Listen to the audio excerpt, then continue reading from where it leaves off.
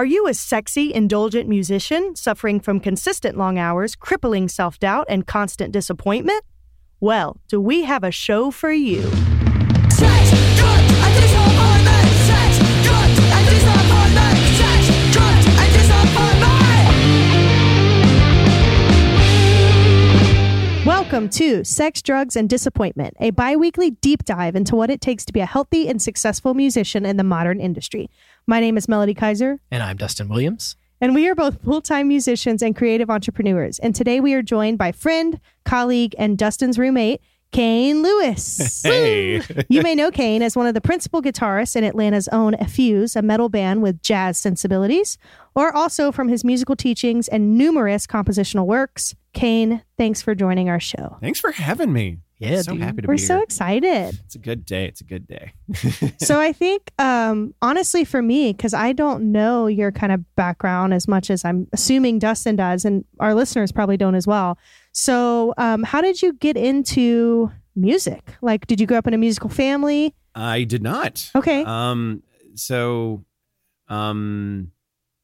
started my musical journey mostly as a so you do those things at the beginning of the year when you're like at a new school, and it's like the open house thing. You're checking out all the classes, you're meeting all the teachers and things like that.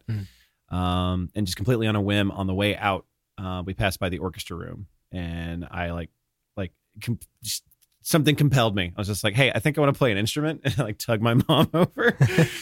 And so we talked to the orchestra teacher, and she's just like, okay, whatever. There's no musicians in my family at all. Wow. With the exception of a great uncle of mine that played a lot of guitar. That Gibson that I've got, that's his actually. Yeah, sick guitar, dude. Super sick guitar. Yeah. What year is it again? 64, Yeah. 61, It's early awesome. 60s, whatever it is. It's definitely vintage. It's like a pain in the butt to keep in tune and everything. That's just Gibson. Yeah, but those vintage P90 pickups, they got a sound. Yeah. But anyway, so I joined up with my school's orchestra, and I just didn't quit doing it all through high school. And that was violin, right? Yes, violin. I became a violin player. I wanted to play the cello, but my teacher insisted my hands were too small. Now I got Truckosaurus hands. I mean, when I was 11, yeah, they were tiny, but even then I still felt like that excuse was BS. I feel like every 11-year-old has tiny hands. Yeah. Yeah. What made you want to play cello, if you don't mind? I just, again, this was all on a whim. Like I didn't know anything. I was gotcha. 11. I was just like, I want to play an instrument, and I think I want it to be the cello. And then I got stuck with the violin.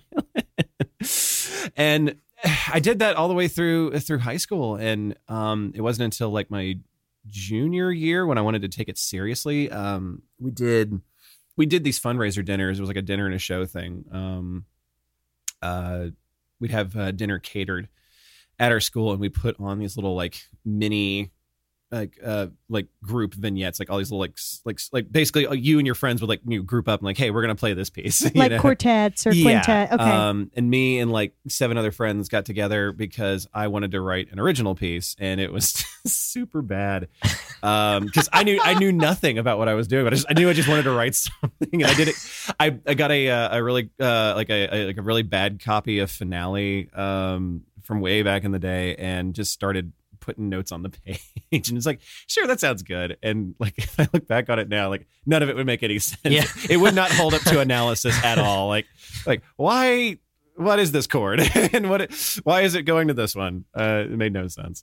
But honestly, it was still fun enough that I wanted to keep doing it. I still had a lot of fun doing it. I appreciate your enthusiasm. Yeah. I would have been so scared in high school to write something and be like, can we play this? My ego was much bigger back then, I guess. I don't know. Who knows? Teenage boys, dude. Teenage boy stuff, I guess. I couldn't fail, I guess. That's awesome. So yeah, that's how it started. And then I guess something clicked in high school. Like I was doing pretty well with violin, and my private tutor at the time was like, hey, you should really consider auditioning to start getting into music programs and things like that, and like just kind of shot up from there. Did that all the way through college. Like that's how I got scholarships to go. Where'd you go to college? GCSU, which was Georgia College and State University. I think now they call themselves Georgia College. perhaps they lost the university credentials. I don't know. They lost accreditation. Might want to check on that. Yeah. But at the end of the day, it was a music degree, so it's not like it's super useful anyway. I stuck with music all the way through college. My parents were very nice to kind of let me chase that all the way through, and they were very kind to help support me in that too. So your degree was in composition or performance? So or? it was a bachelor's in music with a focus in composition, Okay. which I think is just a BS way of saying it's a BFA in music. Okay. Where I took composition courses, where it was like, in the way that you might have like a music performance degree focused in an instrument. Mhm. This is a music degree focused in composition. Like I'd have like one-on-one lessons with a professor, and we'd do compositional works and for like an hour. So during those studies, like, were you learning how to compose for like small groups, big orchestras? Like stylistically, were you focused on classical versus cinematic? I mean, you know what I mean? Like, yeah. is there like a... So it was very loose. Okay. And truth be told, it was probably like if I had more sense, if I had a time machine, Mhm. or if anyone could, if the problem of not coming from a musical family is I didn't have anyone to tell me like where to go and like what to do. Right. Especially if things like felt like they weren't really working out. I was just like, I guess I just got to stick it out, right? No, It's a terrible idea. terrible idea. At the time, like before I got accepted in the music program and I went, my freshman year, I was hoping to work with one professor, but by the end of my freshman year, before I could even do any kind of like compositional work with him, he left to go work at another school. So the next year we had this other guy. This other guy was not good. I won't say his name. He just wasn't very good. What was the issue, do you feel like? He smart guy. I think he was just very out of touch. Okay. Was he just like super old or something? He was a bit on the old side, but Okay. like he wasn't like mean. He just seemed kind of airheaded. And a lot of the times, he just wasn't vibing, man. Just was not working. But we got another guy for the junior and senior year, and honestly, he was better, but it didn't quite. Something wasn't working. But the point is, to answer your question, the problem was that we didn't actually focus on any one thing in particular. It was just a lot of like, hey, let's just write something. Okay. Yeah. And whether I was focused on classical or not, the issue was this. It was, as long as it was like in those composition classes, they didn't necessarily care what you wrote. And because it was so loose, we didn't really have a criteria to meet. So as long as you had like a finished work of some kind, they didn't really care. But this was in hard contrast to a class I had to take called 17th Century Counterpoint, where That sounds dense. where I literally had to write 17th century style fugues. Oh. Like 4-part harmonies and everything. I did pretty good. I don't know if I could do it anymore.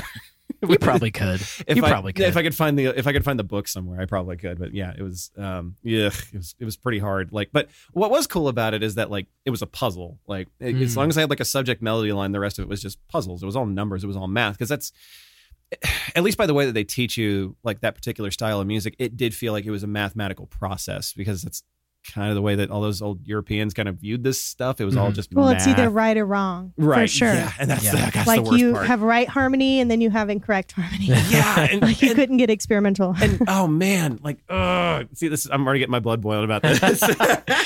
Please spill the beans, man. No. Man. Okay, so I remember my first week of music theory class, where like the professor literally had to like tell the entire class, like as a preface, like, so we're going to, analyze a lot of, older works, and, we're going to teach you a lot of these rules, like these very important rules.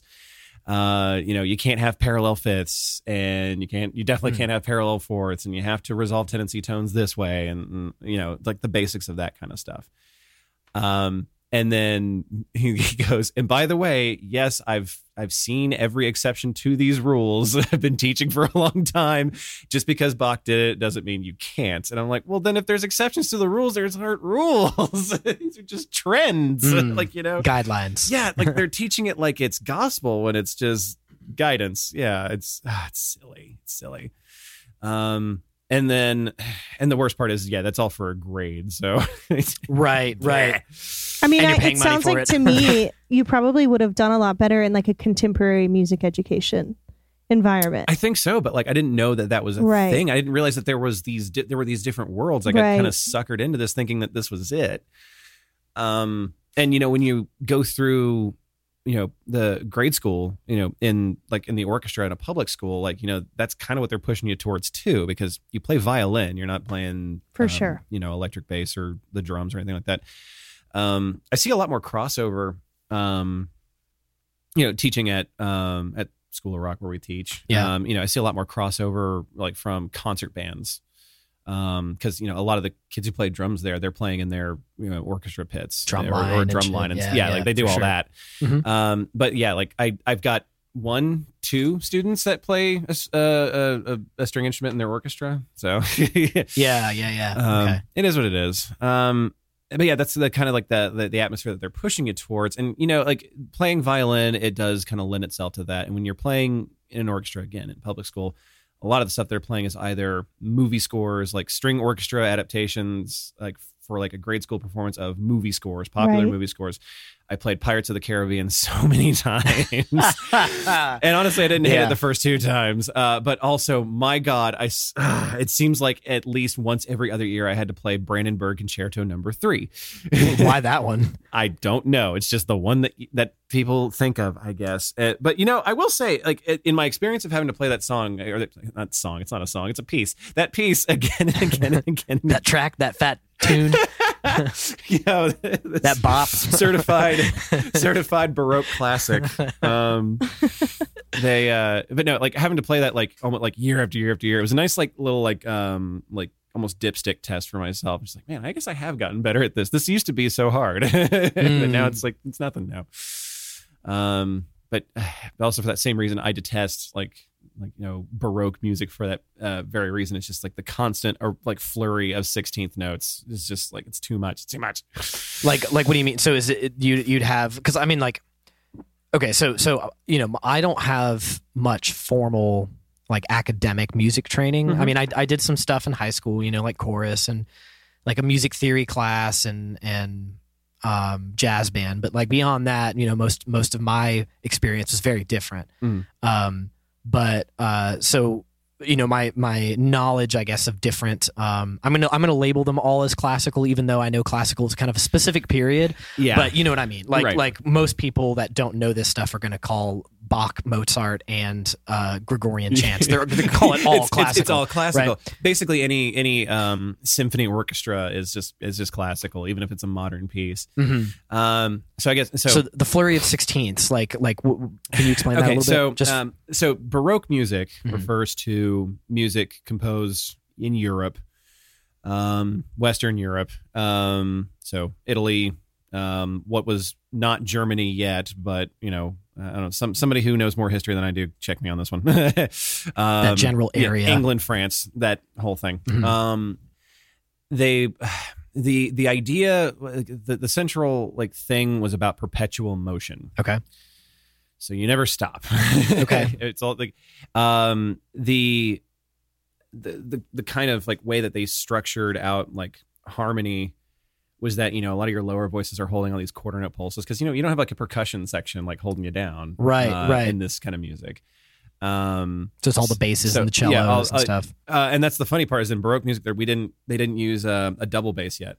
Oh, that wasn't invented, or I mean, it wasn't commonly used. Oh, I mean, it's what's funny is that the double bass comes from the viol family, while the viola, violin, and cello come from the violin family. I didn't know there was a difference. You can tell by the slope of the top of the instrument. So like the double bass has more like a sharper slope, Oh. but the violin, viola, and cello they're more rounded. I didn't know that. Yeah. Okay. It's all about the curves, all about the man. curves, babe. Isn't it always? So yeah, double bass comes from the viol family and the Okay. violin family, which it's a weird technicality, but yeah, it didn't really get involved in like string orchestras until way later. And I think it had to do a lot more with just like the technology at the time and just Projection, being able to actually even hear it. Or... Yeah, because I mean, like all this music that we're talking about again from this Baroque period, it was just dudes being paid by kings, dukes, really rich guys. Patronage. It was all patronage. It was the patronage system, and so it was like, hey, live at my like crash at my place, dude, for like, and I'll pay you to just make music and play it for me when I'm bored. Nice. Yeah, Okay. that was, and that sounds nice now, doesn't it? It does. Just like live in some rich dude's house, and it's like, yeah, dude, I wrote the song. Check it. Yeah. That sounds great. That sounds like it could Well, be I a pretty mean, good that job. does align with like history though, because like the Renaissance period, all of a sudden people cared about art Yeah. for the first right. time in forever because they just like literally were like, Hey, the when- plague sucks. Let's care about Yeah, art they again. were like, we're dying. Let's get back into art. So they Kind of like started- the pandemic. Yeah, they started hiring people to like play at their houses and parties and stuff. Yeah. Geez, I completely. So perpetual motion. So yeah, that's perpetual a motion. big part of Baroque. So yeah, a is lot what of the you're lower voice instruments are holding like a quarter note pattern. Mm-hmm. Some of the mid voices might do like like eighth notes, like occasionally to kind of like assist with like a couple of like passing tones or things like that. But yeah, at the end of the day, the high voices are just doing these flurries of 4 notes for every like pulse, basically. So that could mean quarter notes for wholes or eighths for halves or 16ths for quarters. Okay. And it's just this flurry of like arpeggios and scale runs constantly. Yeah. You're the sprinkles on top. Yeah, but it's like also the main melody. It's just so boring to me. I cannot stand these like melodic subjects that are just like straight 16s. I can't do it. I can't. It's too much. Well, that's like that neoclassical style of metal. That's just the same thing. Yeah, And the that's Ingve so kind of funny. shit. Yeah. Yeah. Yeah, like and honestly, like I can't really get into that stuff. Yeah. I mean, that's fair. That is you fair. know? I mean, I appreciate it for what it is. It's at least marginally more interesting, just because it's more aggressive Yeah. in style. But like, It's not technically melodic. I mean, it is melodic, but it's more to me just like It's like a practice routine gone wild. it's like arpeggiated chord all voicing. of it just sounds like practice routines. Yeah. That's why it's so boring to me. It's just like like, this is what I do to warm up. Like, the Paganini stuff. Paganini. That's way down the line. He's later. that dude was insane though. Yeah. Oh man. Wasn't he supposed to be like possessed by the devil or something like that? Supposedly. They always Yeah. are. They always are. They're like, this dude's practiced so much. He's definitely with Satan. It is part of the initiation into being a violin player. You have to make a deal with Satan. Yeah. Yeah. It's a whole thing. And then That makes sense. Most one of the day- violin players I know. one day I will have to meet him out in the middle of a field because I do live in Georgia and we do have to Right. duel. Yeah. It's coming for you. It's coming. Do, do, do, He's do, gonna- do, do. I'm gonna lose. I haven't touched that violin in a long time. Maybe he hasn't either. So I would like to ask, and I'm sure we're going to dive more into this as we continue on here. But Yeah. so what do you feel like the things like? What were the things that you took away from your like high school and collegiate experience in music academia that you felt like were beneficial? And then conversely, what are the things that you feel like actually maybe set you back, quote unquote? Okay, well, let's start with the good things. And they're pretty broad too. It's invaluable to learn any instrument, in my opinion. Like if I think I really do believe that the fine arts in general, it's something that kids need to have in their life. It's just like the more that these like programs kind of get cut around the country, the more my heart kind of breaks. Because whether it's not, even if it's not music, just having any kind of artistic outlet, Right. I think is real important. And just to have like a real balance of like your academic subjects. It's just, it's kind of gross the way education's kind of going. But yeah, just having that experience of learning how to play an instrument, learning how to read music, learning how to play with other people, tuning an instrument, just being immersed and exposed to it, and just Discipline maybe with like the practice and stuff. Yeah. I was terrible at practice. Aren't we all I kind of? really though? hope my Like- students aren't listening. I know, I'm actually pretty upfront about that. Like, yeah, I used to not practice too. Look what's going on. Yeah. You know? I used to be really bad about it. I got really, really good at sight reading. Oh, okay. When Okay. it came down to it. Well, that's a real skill, man. Like being a good sight reader is hard. Is really hard. But I can only really do it with violin. I can't do it in any other instrument. Because and oh man, put a pin in that one, because sight reading for music theory is a whole other thing. Like where they make you sight sing, even though it's not. Oh prime. God. Oh, yeah. Sight I did- singing was so hard in college. Yeah. Why I did we that in do chorus. this? That's Yeah. dumb. Anyway, next thing. But that experience is invaluable to me, and it exposed me to a lot of things and got me thinking a lot more about it. And it, you know, I definitely felt, you know, like some kind of ethereal thing within me that was just like, you know, like, this is what I want to do. This is what I need to do. Mhm. It's an itch. I have to scratch this. Yeah. You know? So I'm glad that I got the chance to do that. It's invaluable. And in a more specific sense, just learning like the theory in general, like the concepts behind it. And we can get into the nitty gritty about like how these things differ. I'm excited to have that conversation. Okay. Just like, because about how you learn theory and how you talked about it until like, and then I met you, and then it's almost like we spoke a like it's the same language, but a different Yeah. dialect from each other. Yeah. Uh-huh. That was fun. But anyway, just learning the concepts, like, you know, knowing how Roman numeral analysis works, and then realizing that, oh, all these major scales are the same, and there's like all these progressions that feel the same even though they're in different keys, and like, you know, functional harmony, and you know, as much as it really hurt me, like, you know, having to do like voice leading exercises, like all the on paper stuff. And I even really liked, you know, and like going through scores and using all that stuff to kind of analyze it, and being able to kind of like look at these scores and be like, oh, that was a really cool idea. You know, that's a really cool way Yeah. to do this. That's you know, being able to break that apart. That. Things you can kind of subconsciously steal for like later in life. You know? Yeah, and I really liked math growing up too. So it's like, oh, this Nerd. is yeah. She did too. So nerds. it's all music math. And I like being able to kind of like see it as this like process, this puzzle, because even though I didn't get to do like any like the really fancy math, like I never took a calculus class in my life. Well, me neither. So Right, but like I loved algebra, I loved geometry, because it's all a puzzle, and I'm like it's, you know, it's, you got Should have taken calculus. That shit's a big puzzle. that's a 3D jigsaw fucking puzzle. Exactly. my dad is a much smarter mathematician than I, and he and my little brother, who's also very big into math, wanting to kind of go into dad's job field actually. But dad's an actuary, deals with health and life insurance and things like that, so it's all statistics. So they'll like make math jokes all the time, and I only half get it. That's okay, because Logan is the musician, and I get to make music jokes with him. So. Nice. Okay. He's the cellist, right? Yes, he's the cellist. Anyway, where was I? The things I like.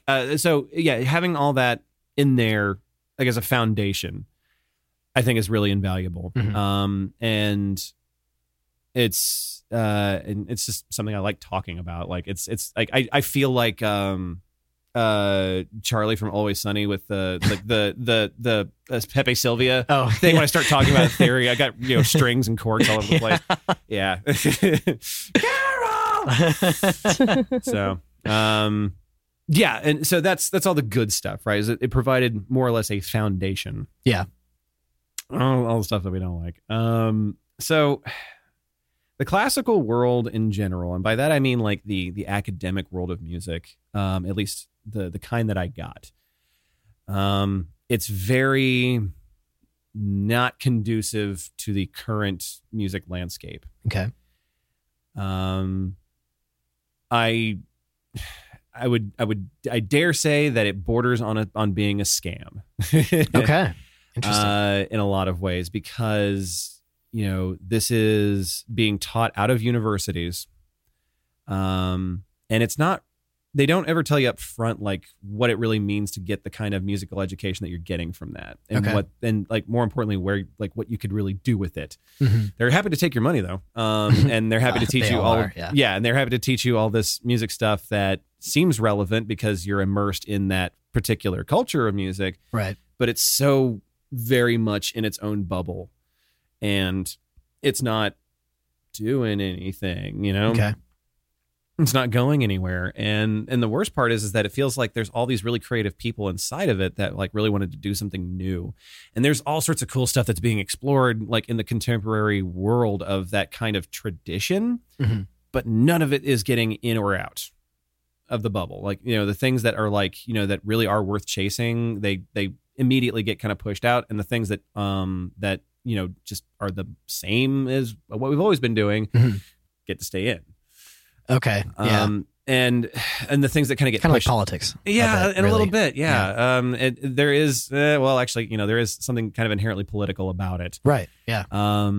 And you know, with it being a very European tradition, you know, it's rich white dudes making rules. Yeah. It's very much that kind of thing, unfortunately, and it's not something I really realized until way later and after the fact. Which is a shame. Yeah. Well, I mean, I think because I same here. You know, like I think, you know, one thing I like mention with students sometimes, like when I'm talking about music theory, is like, you know, you don't need to know any of this stuff to do what we are doing, right? No. But there's a good side, there's a light side, so to speak, and a dark side of music theory, right? I'm gonna get nerdy here, and the lighter side of it being that. You know, a big reason, at least from my understanding, as to why we developed it and why we developed notation and all this stuff is because, you know, obviously we couldn't record things back then, right? So it was really the only way to kind of keep consistency across nations when we would try to share music and you know, get things out there. Like you had to have some way to communicate it. So there had to be some rule, you know, to say, okay, well, this is the reason why we're doing it this way, because if you don't do it this way, then the piece is wrong, you know? But then on the other side, you know, music theory was also used to keep people of color and people of marginalized groups out of this field. Very much so. Yeah. So, yeah, I get that. I get how there's, So I feel like for me, there's two kind of like main approaches to like contemporary music education. Because I knew somebody that I've only met one person in my whole life, but they went to Juilliard. Right. Wow. And they were a piano player and he's freaking amazing. Like he can play anything. He mostly does Broadway now. That's his like main gig. But I have also known tons of people that have gone to like contemporary music schools, right? Like Berkeley or something like that, you know, where like, and I just know this because that's where I went. Like you would take a jazz composition course, but then they would also do rock composition. Or blues composition, or pop composition. And they would talk about like the different, you know, elements. Well, just like the traditional things. Like this is kind of like, if you want to write a rock song like this person, this is the music theory behind what they came up with. Got it. That's kind of like what it would be. And it would be a lot of just like learning about it. But then at the end of the course, you would get to apply it and like come up with your own thing.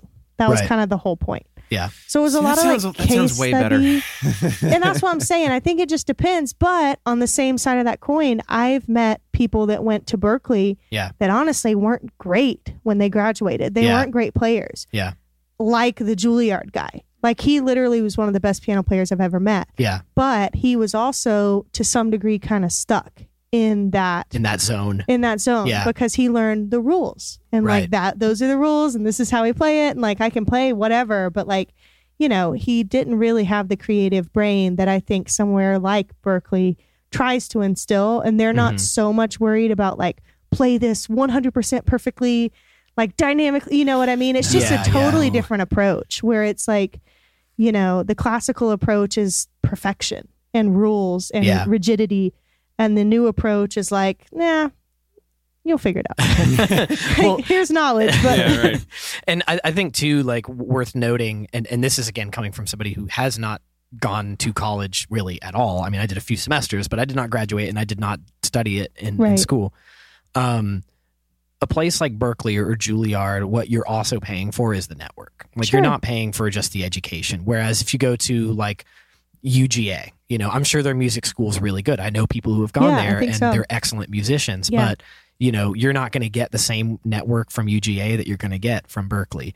And should you have to artificially kind of inflate the prices for, you know, people to get that network? No, but it's just how it works. Well, that's right? the hard part, right? Is the top music schools, just like the top schools, are privately funded. Right. Or they're private, you know. Privately owned Yeah. or whatever. Yeah. Mhm. Mhm. So it's, you know, it's for profit private education. and so that it's goes just like, back, you know, how yeah, much are they willing to pay to say that they Yeah. went to Juilliard right. or whatever? Right. Yeah, that's true. So, Kane, with to kind of get back into some of your experience history and kind of getting you getting closer to kind of like where you are now. So you went to college and you studied violin and you studied, you know, music in college. And then post college, there was maybe a period of time where you weren't playing as much before you came to the school. Yes. So as once I got out, I had nothing. I like, you know, you talked about like that network thing. Right. Like, it's not something you're going to get from GCSU. It's not something you're going to get from a lot of universities actually. But Mhm. you know, if you go to a school like, you know, Berkeley and places like that, it's like, yeah, like they're going to try to at least, you know, give you something to kind of step off of coming out of that, which Mhm. yeah, with GCSU, nada. Like, well, here's your piece of paper. See Good luck. Yes, see you around, I guess. Yeah. Yeah, and so I didn't touch my violin for years. I really didn't. I immediately went out and into the workforce. Yeah. I worked restaurant gigs, I worked retail gigs, I worked warehouse gigs. And you were playing guitar at this point, right? Just not like all the time, or no. Okay. I mean, I had a Squire Strat just kind Right. of rotting in a case. I bought. Okay, so that was. I guess that's another detail to the story here. The day I graduated high school, Mhm. I spent my graduation money on a Squire Strat, Mhm. which was a dumb idea. But honestly, it's I don't know. Why? Well, okay, so, Great guitars. Yeah, but your grad money's supposed to be like like starter college money, basically. Is the first Man, thing I just- I bought a fucking Ampeg 8x10 with my grad money. So You guys got grad money? Yeah, I did.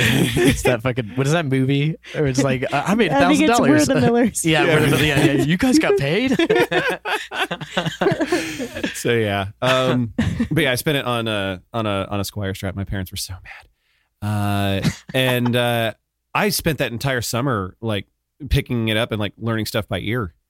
Nice.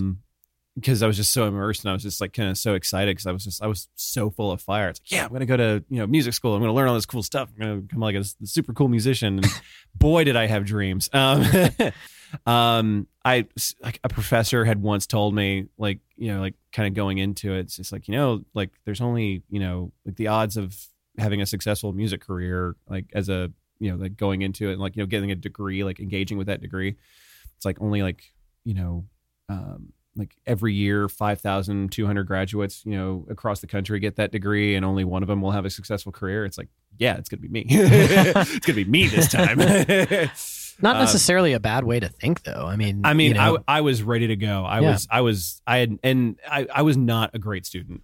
I was not like before going to college. I was not, but like because I knew what I wanted to study and that I wanted to study and I wanted to be good at it. I was just so rearing to go.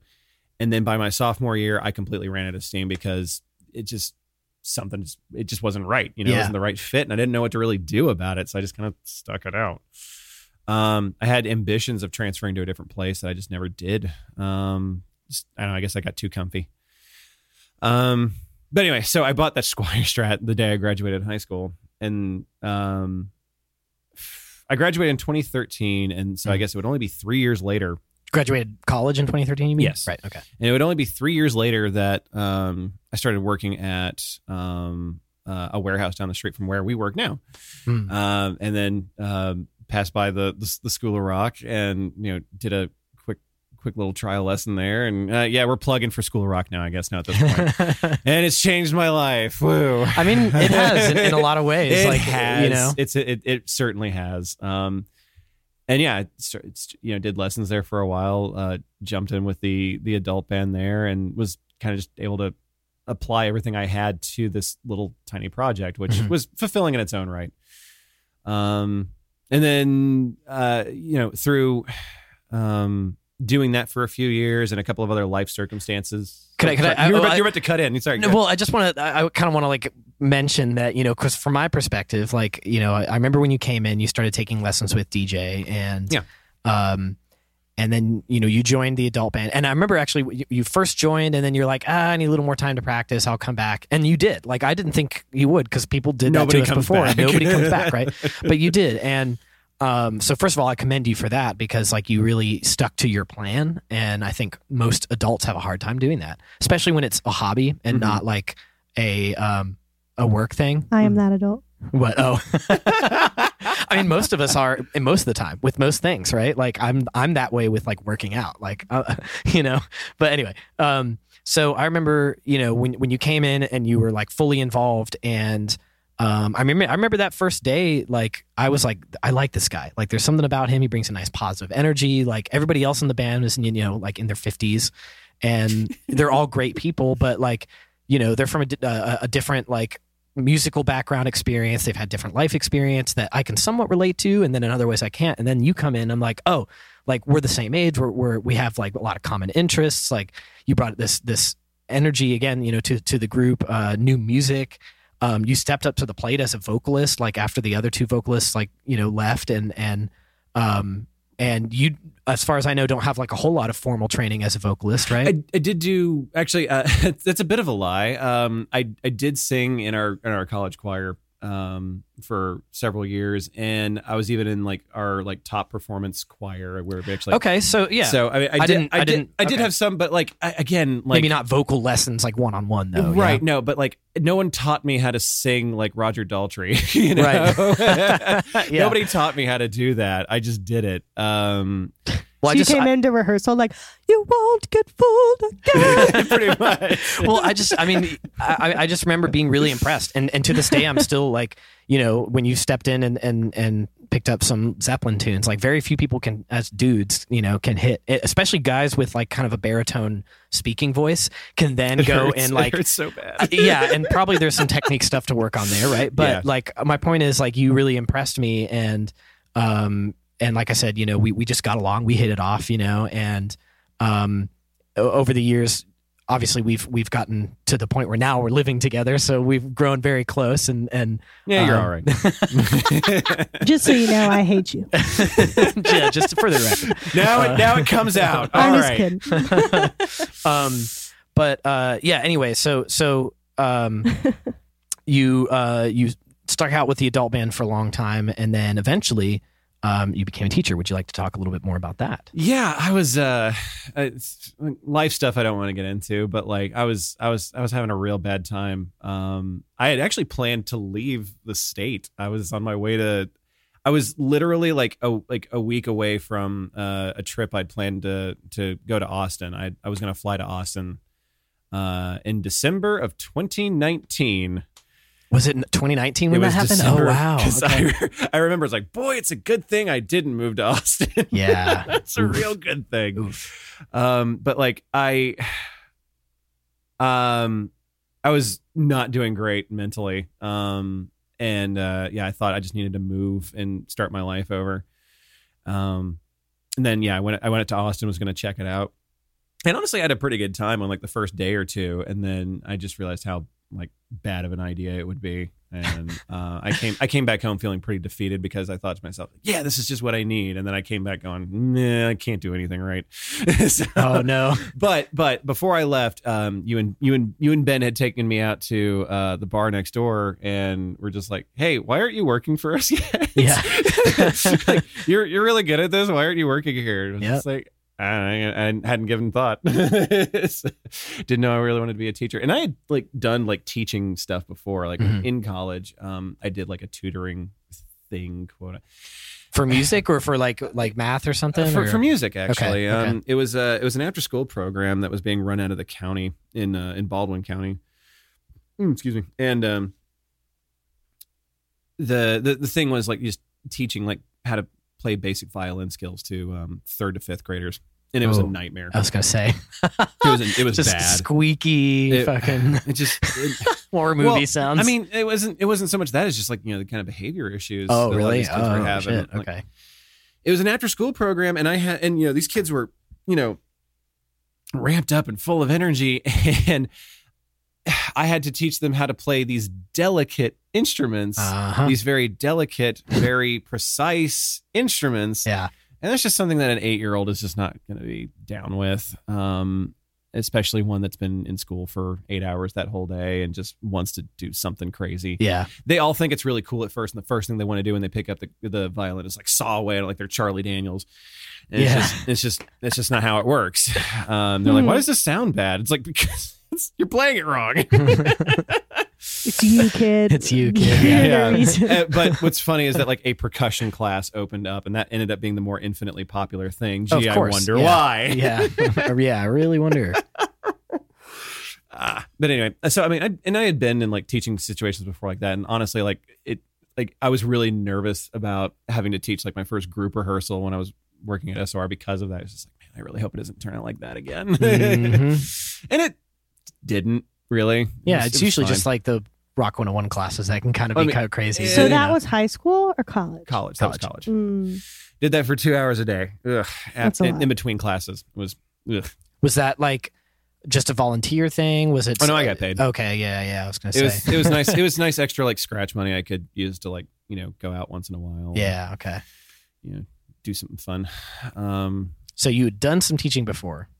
I had some teaching experience. It wasn't great teaching experience, and honestly, I look back at that time going, just thinking, just like, man, I spent more time yelling at kids than actually teaching them how to do anything. Because man, they were ornery sometimes. Well, yeah, and it's hard to get like a 21-year-old to be patient with like 8-year-olds. It's work for sure. When I was a senior in high school, my band director forced me. Well, he basically forced me to give saxophone lessons to like one of my like schoolmates' littlest brothers. He was in like the 4th grade, and we got like 2 lessons in, and I accidentally said shit in one of our lessons, and then he never came back. Oh wow! Like, what? Oh no! Yeah. You scared him. I think like literally I was trying to get the metronome up and it wouldn't work, and I was like shit, and then I looked over and he was like just like mouth agape. I was just like, oh damn it. That's funny.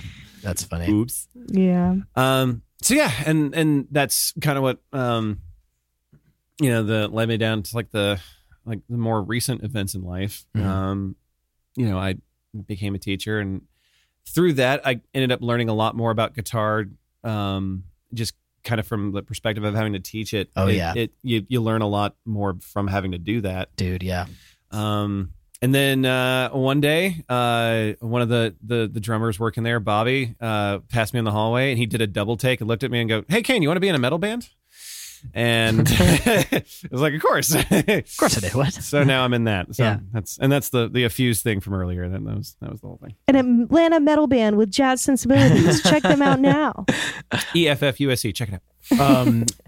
Well, and I actually do, you know, before we finish in a little bit, I do want to do a few plugs there, get some show dates, you know, whatever's coming up.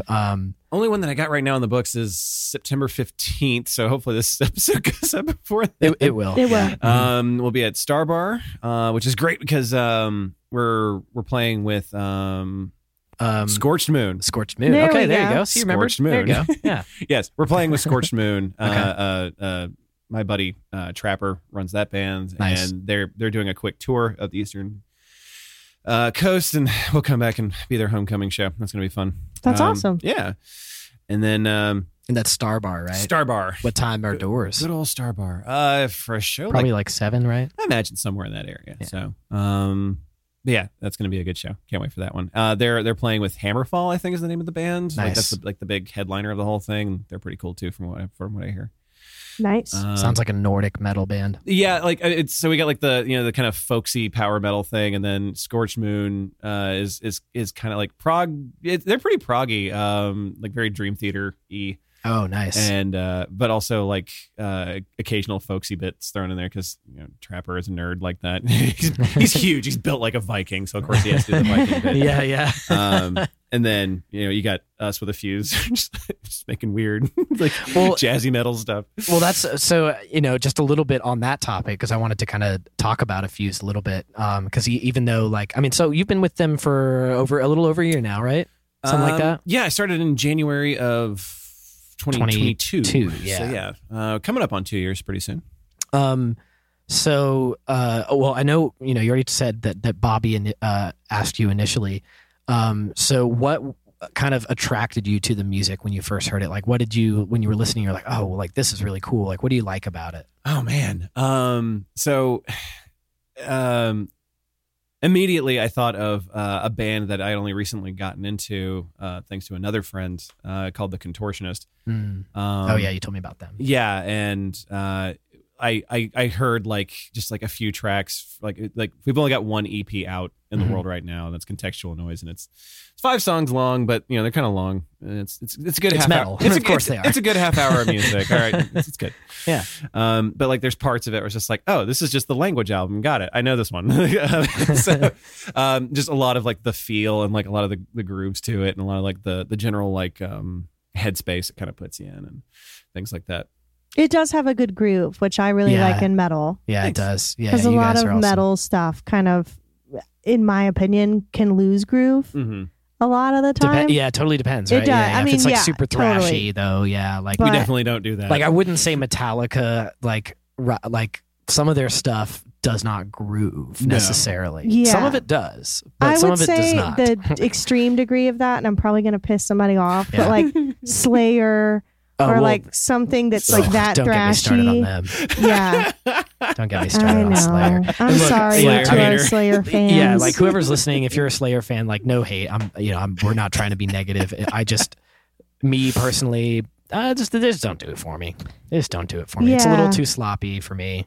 Yeah, that's kind of where I'm at too. Yeah. And I'm sorry. I've got no sorry, real not opinion. sorry. Which on the other spectrum is the Fuse, which is not sloppy at all. You guys are very intentional. That's true. Thank you. Very well thought out parts. The tone scaping is really good too. Tone shaping, scaping, whatever you want to call it. Like you said, there is a vibe for a Fuse that I think is really cool.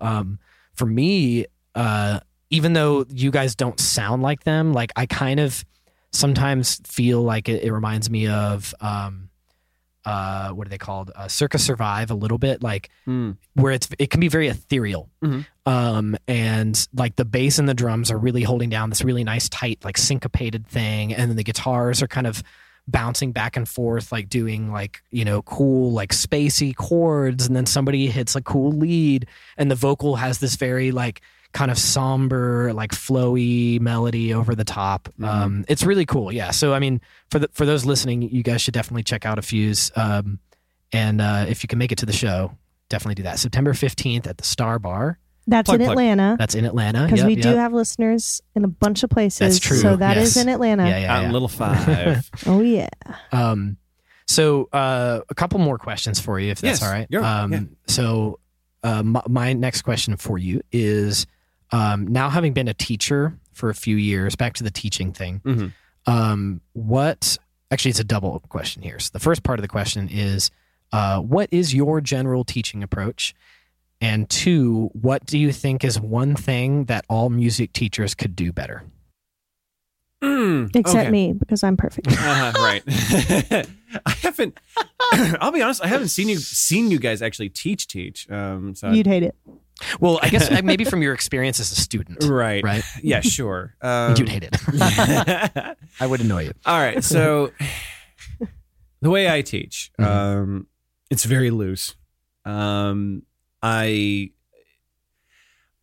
lot of it comes down to like my experience of being a student for as long as I have.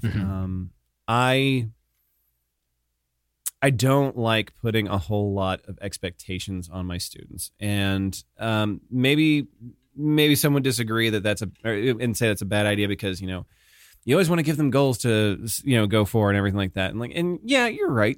Goals are important, but like, I don't ever want to like push. Like, that's not my job to necessarily push you unless I know you've got the momentum.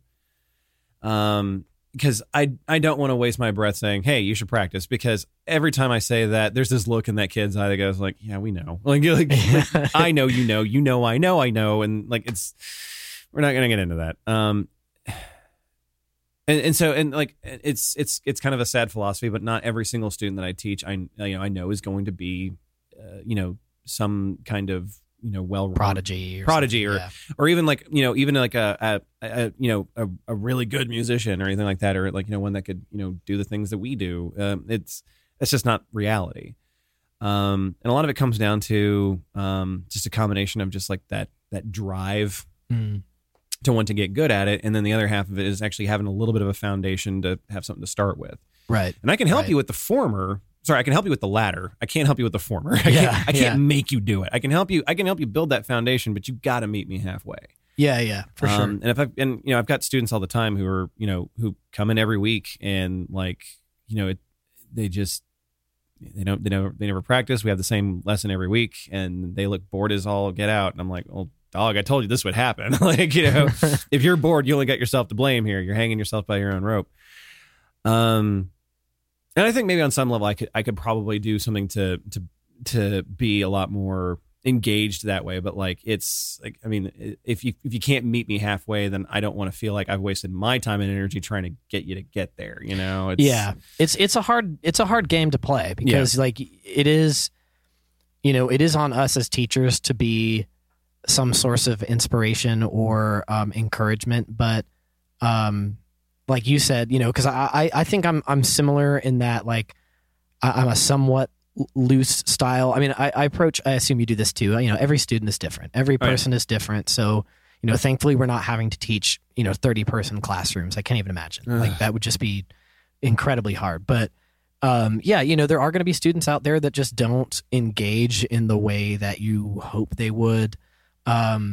Or there's just, or even just have like the same like motor skill capabilities, right, and I've always been a firm believer that like true like skill is really based on tenacity and practice. Like, it doesn't matter for the most part like what you're born with, but I do think that there are some people that may be born out there with a certain advantage or I don't know if this is the right word, proclivity towards like something, Sure. Like some people might just have like better formed tendons or something, like, and they just they have like, or double joints or whatever. I don't know, but you're saying there's a genetic component, maybe, or maybe it's a nurture component that happens early on in their life. Like for me, like I'm not physically super special like by any means, but I was nurtured in a way that I was allowed to explore my passions as a kid. So I think you're saying your mommy said you were special. Oh, all the time. And she still does. Therefore, you practiced. No, she still does for sure. But no, but I am special. But I am special. No. I mean, for me personally, and I'm her favorite. So like, shut up. So shut up. That's what made you keep going. No, she never. She's always encouraging, but she never had to tell me to practice. Like, it was, I just wanted to play. It's same for you, I'm sure. Like, you just wanted to fucking play. Yeah. It felt good. So here's a good question, though. Even though you didn't grow up, Kane, in a musical family, were your family super supportive? Oh, absolutely. Like, if you showed them something, would they be like, whoa, oh, man. buddy, no, it was that's like, amazing. It was like pulling teeth. They couldn't ever get me to play anything, and I didn't want to play anything for them. I hated doing that. So, also, I got, since we're talking about family, hi, Mom. Hi. How you doing? She'd kill me if I didn't do that. But, like, this is going to sound really, really bizarre, but, like, I hated playing violin. I hated that instrument. How long did it take you to realize that? A few years for sure. Okay. I was going to say, why did you keep doing it? Well, okay. So, I mean, it afforded me a lot of opportunity, Fair. But also, like, there wasn't a class I could sign up for that would teach me guitar. Did you guys not have like a jazz band or anything? Yeah, but they weren't going to teach me how to play guitar. I needed to know how to do that. Yeah, that's true. Yeah. And what's super funny is that the violin teacher, like the private tutor that I had outside of school that would teach me violin, he was actually a very good guitar player. That's funny. And he had this, oh my God, he had this beautiful vintage Fender Jaguar. You would have loved this thing. Oh, yeah. It's beautiful. And like a vintage Fender, like twin reverb that it was just perfect. Like it just sounded amazing. Came in there with my Squire Strat and my little like teeny tiny little practice amp. And he just sounds so crisp and clean. And I sound like crap. Anyway, he did teach me a little bit of guitar before I left for college. I begged him to teach me like just 2 lessons before I left, like of guitar before I left, and he taught me Stairway and Little Wing. Nice, and sent me on my way. Those are really hard for a starter song. I know, right? I guess he figured in his head I had enough like crossover from playing violin. I had enough of like the basic string skills, dexterity, that like I didn't have to be taught a whole lot else. You know? Dang. Even though the tuning is completely different and one's fretless. And one uses a pick and not a bow. But I did all right. Other than everything, I would say you're doing pretty good so far. Yeah. I did all right on those. I don't think I could play Little Wing like now. I'd have to practice it. The muscle memory's gone. I haven't touched it since college. I wouldn't know how to do it. What was the original question? I hate it when I do this. I tangent so hard. It's okay. So it was my family, the music family, and all right. So again, I realized I kind of hated playing the instrument. It's a very shrill instrument. It sounds so weird on its own. And a lot of people say like, "Oh, I love the sound of violin." Like, no, you don't. No, you don't. You really, really don't. You think you do, but you don't. It sounds terrible. String orchestras sound beautiful. All those imperfections, like screaming out at once, somehow make this beautiful sound. But on its own, like it's an instrument that requires so much attention and practice to get sounding good on its own. And there's just so much that can go wrong. Right. I hated playing solo material with that thing, and I had to do a lot more of it in college, and I just had to kind of get over it, to kind of get through it. But yeah, I'd be like, my entire like mouth, nose, and throat would be completely dry by the end of it, and I would just be like sweating so hard after I was done. I hated doing it. I felt like my nerves were on fire the whole time. But I enjoyed playing in orchestras and things like that. I didn't mind playing as a group. Like that part was totally fine. But anytime I had like a solo to do, or I had to be like exposed where it's just me and and being violin, they make you stand up in front of everybody. Yeah. They're like, here's principal violinist Kane Lewis. Yeah. Well, I did end up as my concert master for the orchestra in college before I left. So nice. Is that kind of like the competition wasn't the very band hard, of the year, so to speak? Isn't it just the one that stands up? It's the first chair violinist. Right. Oh, okay. Yeah, that's what I thought. They're not as important as you think. they're just the fancy name. They're there to give the tuning A for everybody else, and that's it. They shake the director's hand, and that's it. It just looks really important. It's really not. But it's still a thing that you earned through your skill. Competition wasn't very stiff there. Hey, man. Okay, sorry. I'm being kind of shitty, but like at the same time, like the college orchestra at GCSU is mostly comprised of people who just wanted to keep playing violin after high school. Like they liked playing violin in high school, and they just wanted to keep doing it, so they did. So it wasn't their degree. It was just an extracurricular in college. One cello player, a violist, and like the rest of us were violin players that actually were like there for the music track, and everyone else there was doing their own degrees and just wanted to keep playing after high school. Or we literally had like volunteers from like outside, like just in the local Villageville community who just wanted to play with us. That was it. So yeah, the competition wasn't very stiff. Who's the jazz violinist? I feel like there's a couple, but the one that I know. Okay, I think it's Jean-Luc Ponty. Did he play with? Is he like a Django era? Yeah. Okay. Yeah, that's the one that I'm thinking familiar. of. When I said the jazz violin, that's because it's the only one I know. Yeah. Oh man, there's probably a bunch, but it's the kind of stuff you'd hear on like BioShock, Right. Yeah, that sounds great. I would have loved to learn like jazz style fiddle, but Jean-Luc Ponty's a badass. Yeah. Yeah. Okay, I'll have to like sit down and listen. Yeah. It's on my bucket list because despite me hating playing the violin, like there's certain styles of violin I think would still be fun to learn. That's one of them. It's on my list. So in terms, but yeah, my parents, all the way rewinding the tape a whole lot. my family was very supportive, despite all that. But yeah, they always wanted me to play stuff. I hated doing it. But nowadays, like, you know, something's definitely different from playing a guitar, and it's something that has a lot more to do with just like the role of the instrument. You can do a lot more with a guitar than you can a violin. Violins have very singular purposes.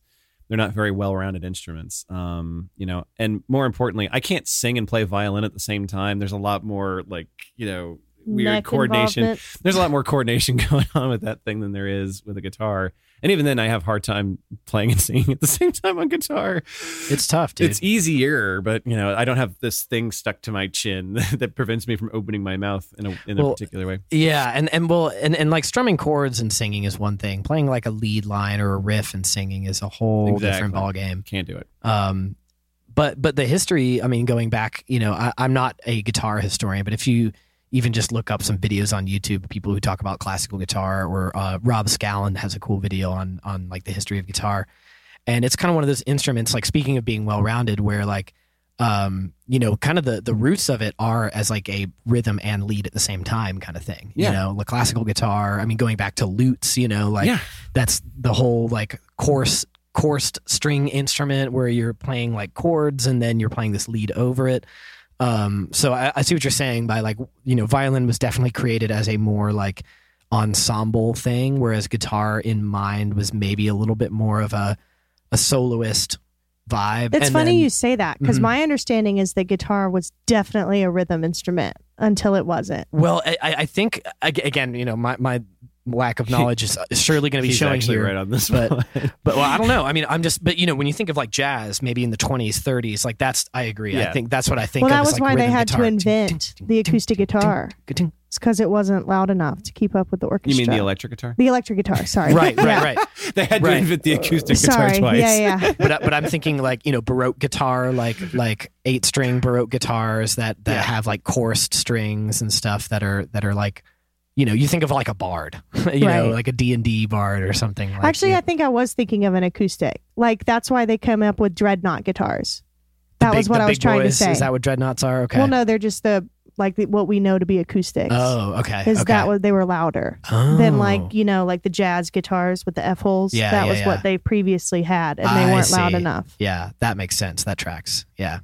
So I'll have to look into it now. I know. I'm trying to remember. There's something about that. We'll have to do that. Maybe. But Dustin is Yeah. right, because like the more, again, classical, in air quotes here, style of guitar. Yeah, it's both. Right. You're like where like a string quartet would play one piece, you could arrange it for one guitar, in the same way that you could arrange it for a piano. You know, right? And it's harder. It's no, a lot I mean, harder. I definitely agree with you. And I think a big part of that too is violin. You can only play, your chords on violin are limited to 2 tones, like diads. That's it. Mm-hmm. So, literally because of the curve, right? Of the it's a curved bridge, yeah, and you can roll your chords. You could play them like that, but it's not a sustained chord. I think that's a big part of it. Yeah, that makes sense. Yeah. Oh, there's something I was going to ask. Well, I do have one final question for me to you, which is, what is, and actually, I would also like to say that it'd be fun to have you on again in the future to talk about, like, specifically, like, maybe like video game music, because I know that's like big passion. I would love to. We got to get into that. And we've briefly touched on it on another episode of just, like, you know, talking about music careers and stuff. But I'd love to take a deep dive on that, because I know you have a lot of extensive knowledge on that. But my question is there a piece of music, it could be a song, it could be an album, that you would like to recommend to the listener? Oh, okay. Is this what you ask everybody? No, it just kind of came to mind, but it might be a thing we keep asking. I don't know. Oh man. And maybe don't pick like Led Zeppelin 1. No. All right, we're gonna have to cut the silence here for a second. Hold on. It's all right. I mean, I need to think. I guess my reason for asking is because even though, like, you and I have a lot of common taste in music, you've also introduced me to some stuff that, like, I never had heard of before. Like, what's that one band, like, I don't know how, but they found me, or something, like, such a great band, dude. Oh man, yeah. I don't know how, but they found me would be a good recommendation. really like their discography is still small. They just have an EP and an LP out right now. And I really like the EP that they released in 1985. That was really, really good. But yeah, if you're into that kind of like, kind of pop rock kind of thing with like a weird tinge of like lo-fi aesthetics in some spots, it's pretty great. Dallin Weeks formerly of Panic at the Disco, decided to make like a 2-man group where it's him and a drummer.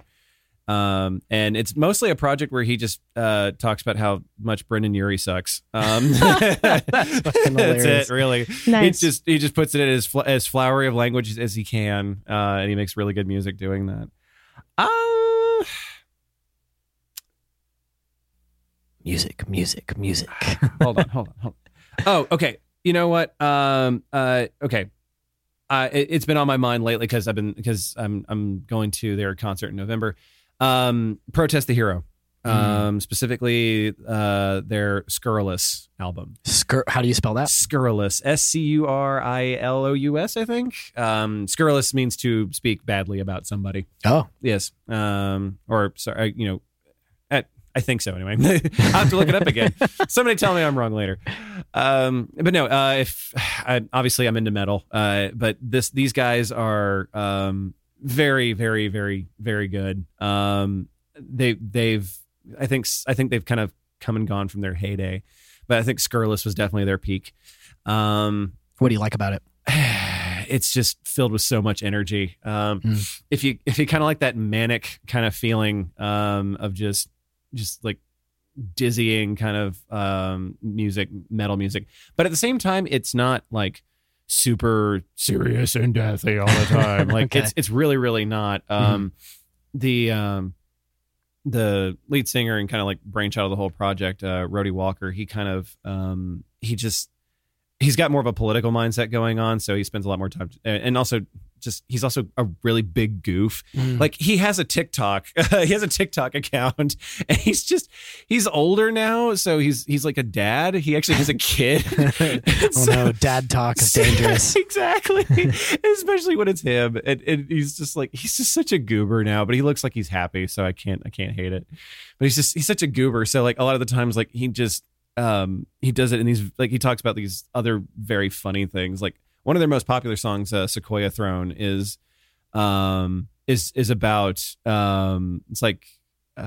is about aliens it's about postulating about aliens visiting Earth and about whether or not they'd be here to kill us or not. Nice.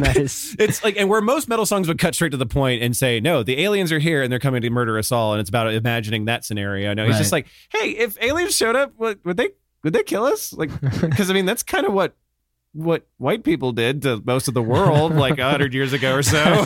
Wouldn't they kind of do the same thing to us? Shit. So, well, it's one thing I think that's so funny about metal bands is there's kind of this image of like anger and like big toughness, and most of the metal guys I know are like total goofballs. Like they're some of the nicest people, like total nerds. I've never met anyone who's in a metal band who's so serious. And if at any time that they are, like everybody within like the metal community, whatever local metal, like they know about that guy, and we love ragging on him. Yeah, right. If you're that guy, you know who you are. You know who you are. We do it behind your back all the time. But anyway, so Protest the Hero. Scurrilous. That's the album. Scurrilous. I will check it out. Yeah, same. It is a ride. There's a lot of good stuff on there. Tandem is the best song on that one. I love that song a lot. Nice. Hell yeah. Well, Awesome. Kane, thank you so much for joining us. Thanks again for having me. This was a lot of fun. Yeah, This was awesome. Well, thank you so much for listening to this episode of Sex, Drugs, and Disappointment. If you enjoyed this episode, don't forget to leave us a review and connect with us more on Instagram and TikTok at SDD Podcast. Each episode is also eventually available in video format on YouTube. And don't forget, have fun. Don't do too much, and it's gonna happen. sex, Oh my God, every drugs, time. Sex,